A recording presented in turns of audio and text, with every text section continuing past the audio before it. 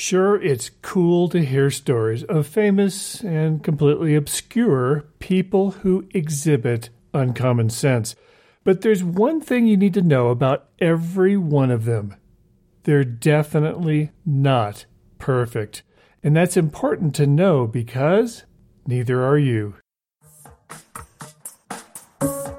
Welcome to Uncommon Sense. I'm Randy Cassingham. There are several common gut reactions that people often have when hearing a story about someone doing something fantastic, such as the type of people I tell you about in Uncommon Sense. First, there's the feeling that I could never do that because the person is so special or so talented or born just at the right moment and the right place that they're seemingly impossible to emulate. Or second, the "but what about" types who are aware of something less than savory in the person's background. To use a couple of recent example people from last week's episode, Jeff Bezos may be looking way into the future, but didn't he cheat on his wife of 25 years? Isn't that pretty much the opposite of uncommon sense?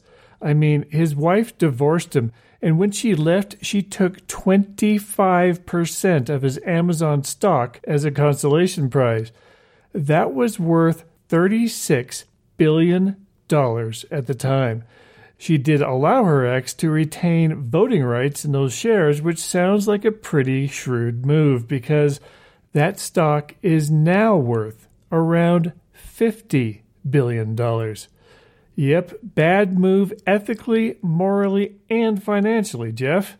And what of Elon Musk? Sure, he's looking way into the future too, but doesn't he do pretty stupid things on a pretty regular basis? Say, taking a big puff from a marijuana cigar on camera when his SpaceX company is in the middle of a make or break contract with the government?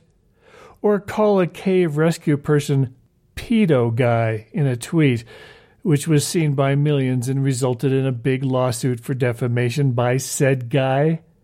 Or make other really stupid tweets that have gotten him in big trouble? Yeah, bad moves plural, Elon. Every one of those actions and more took time and focus away from his huge missions in life and cost him plenty of money too. They set him and those missions back, at least to some degree, time after time. Yet I held both of them up as great examples of uncommon sense. Isn't there a disconnect here? No, and here's why. As I've said repeatedly over the years in relation to This Is True stories, which very often show people at their worst, we shouldn't gloat that we are somehow better than they are because, as I say, we're all stupid sometimes. Every one of us has done, continue to do, and will do stupid things until the moment we die. Sometimes doing something stupid is the reason we die. But just because we all do stupid things sometimes doesn't mean we do stupid things all the time, or that we can't exhibit uncommon sense in some area of our lives at least some of the time.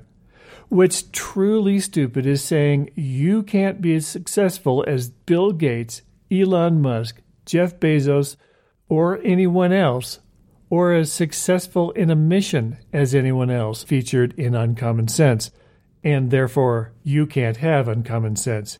You can. And you know what? You probably have exhibited uncommon sense at some point in your life. Isn't there something you did that you're really proud of? A time when you thought, if I do this, I can probably achieve that. And you did. Not that every success or point of pride shows uncommon sense, but it might. Let's go for a couple of specific examples. Maybe a time when you decided to talk to a geeky type at a party because they looked lonely, and it turned out they were the manager of a big project that excites you, and you ended up getting a great job at a prestigious place simply because you chose that over hitting on a hot chick or guy there. That's exactly how I ended up at NASA's Jet Propulsion Laboratory, except the geeky guy wasn't the project manager. he was in the office next to the project manager and told her about me and passed along my phone number. Or maybe you figured out how to take a hobby and turned it into a career by crossing that hobby with a new way of doing things or applying a new technology to it, and intuitively understanding how to make the resulting business prosper and lead you to a much more satisfying profession. That's how I left NASA to become the writer and publisher of This Is True, which is still going 26 years later, enabling me to live where I want, have incredible fun doing my job, and, by the way, directly leading me to finding a great wife. Are those examples of uncommon sense? Absolutely. Do those examples mean I'm perfect or can repeat that success again and again and again? Absolutely not. And in fact, I've had failure after failure at different things I've tried. But because I was willing to go through failure after failure and try different things, I have also had some additional nice successes, the best known of which are the Get Out of Hell Free card, of which I've sold millions, not to mention associated products like stickers, coffee mugs, and more. And the True Stella Awards, a spin-off newsletter that talked about weird but true lawsuits and resulted in a contract offer from a huge New York publishing company with a huge check attached, which I accepted. Yet I've even had failures with some of the Get Out of Hell Free products, losing time and money. Plus, I just didn't have the passion to keep the True Stella Awards going and shut it down after 5 years. So there was never a second Stella Awards book, which means there was no follow-on big check from a New York publisher for a second or third or fourth book, because that does happen. Wendy Northcutt, the author of the Darwin Awards website, not only had the same book publisher as the Stella Awards, we even had the same agent to get those contracts. She churned out 9 books and a movie before apparently losing her passion for the project.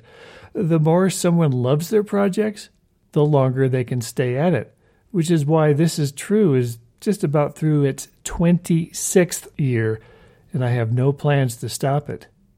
Having uncommon sense in some part of your life doesn't guarantee success, but it sure makes success more likely, not just in a professional or money-making sense, but in other areas of your life that can bring you as much or more joy, peace, or health. I don't do episode after episode of Uncommon Sense to try to get you to be like Jeff Bezos or Elon Musk. I do it so you can see that there are infinite ways to have uncommon sense, and even more importantly, to encourage you to work hard to pass the concept along to your children, grandchildren, or anyone you live or work with. The opposite of uncommon sense is common nonsense, and we sure have enough of that in the world. So why don't we try something different and encourage thinking ahead, and striving for uncommon sense? Maybe with that approach, humanity will get a better result. And that explains my mission in life, to get people to think more. So if you don't feel worthy of the kind of people I talk about in these episodes, that you can't ever hope to rub shoulders with people like that, that's buying into common nonsense. And worse, that's setting a very bad example for others, that's the way to live, that common nonsense is the best we merely ordinary folk can hope for. And that is the way that probably the majority of humans live. Yet we really can do better, and the examples I present in these episodes are just that, examples of doing much better, which you can use to stimulate ideas, not try to somehow reproduce their results. Some episodes are even explicit about that, such as episode 15, Keeping Your Eyes on the Prize, which talked about a totally ordinary guy who did something extraordinary with his life. Episode 17, Developing Uncommon Sense, talks about how you can do just that, develop uncommon sense. And episode 19, How to Be Happier? Well, that title is pretty self-explanatory, and there are more. Uncommon sense isn't something only extraordinary people have. It's how ordinary people become extraordinary. You don't have to strive to become some huge financial success story, but if you pass uncommon sense down to the next generation, well, that's true success in my eyes right there.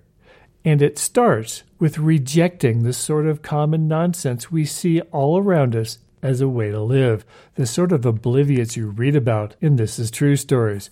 And I know you can do that since you listen to these episodes. It's a great first step that you probably did long ago. It's time to take another step down that path and, if nothing else, to pass the idea along. The show page for this episode is thisistrue.com/podcast72, where you'll find links to the episodes I mentioned, a link for a rundown of all episodes. Here's a hint, that's not just on every show page, but on every page. Just click podcast in the navigation at the top, and a place to comment. I'm Randy Cassingham, and I'll talk at you later.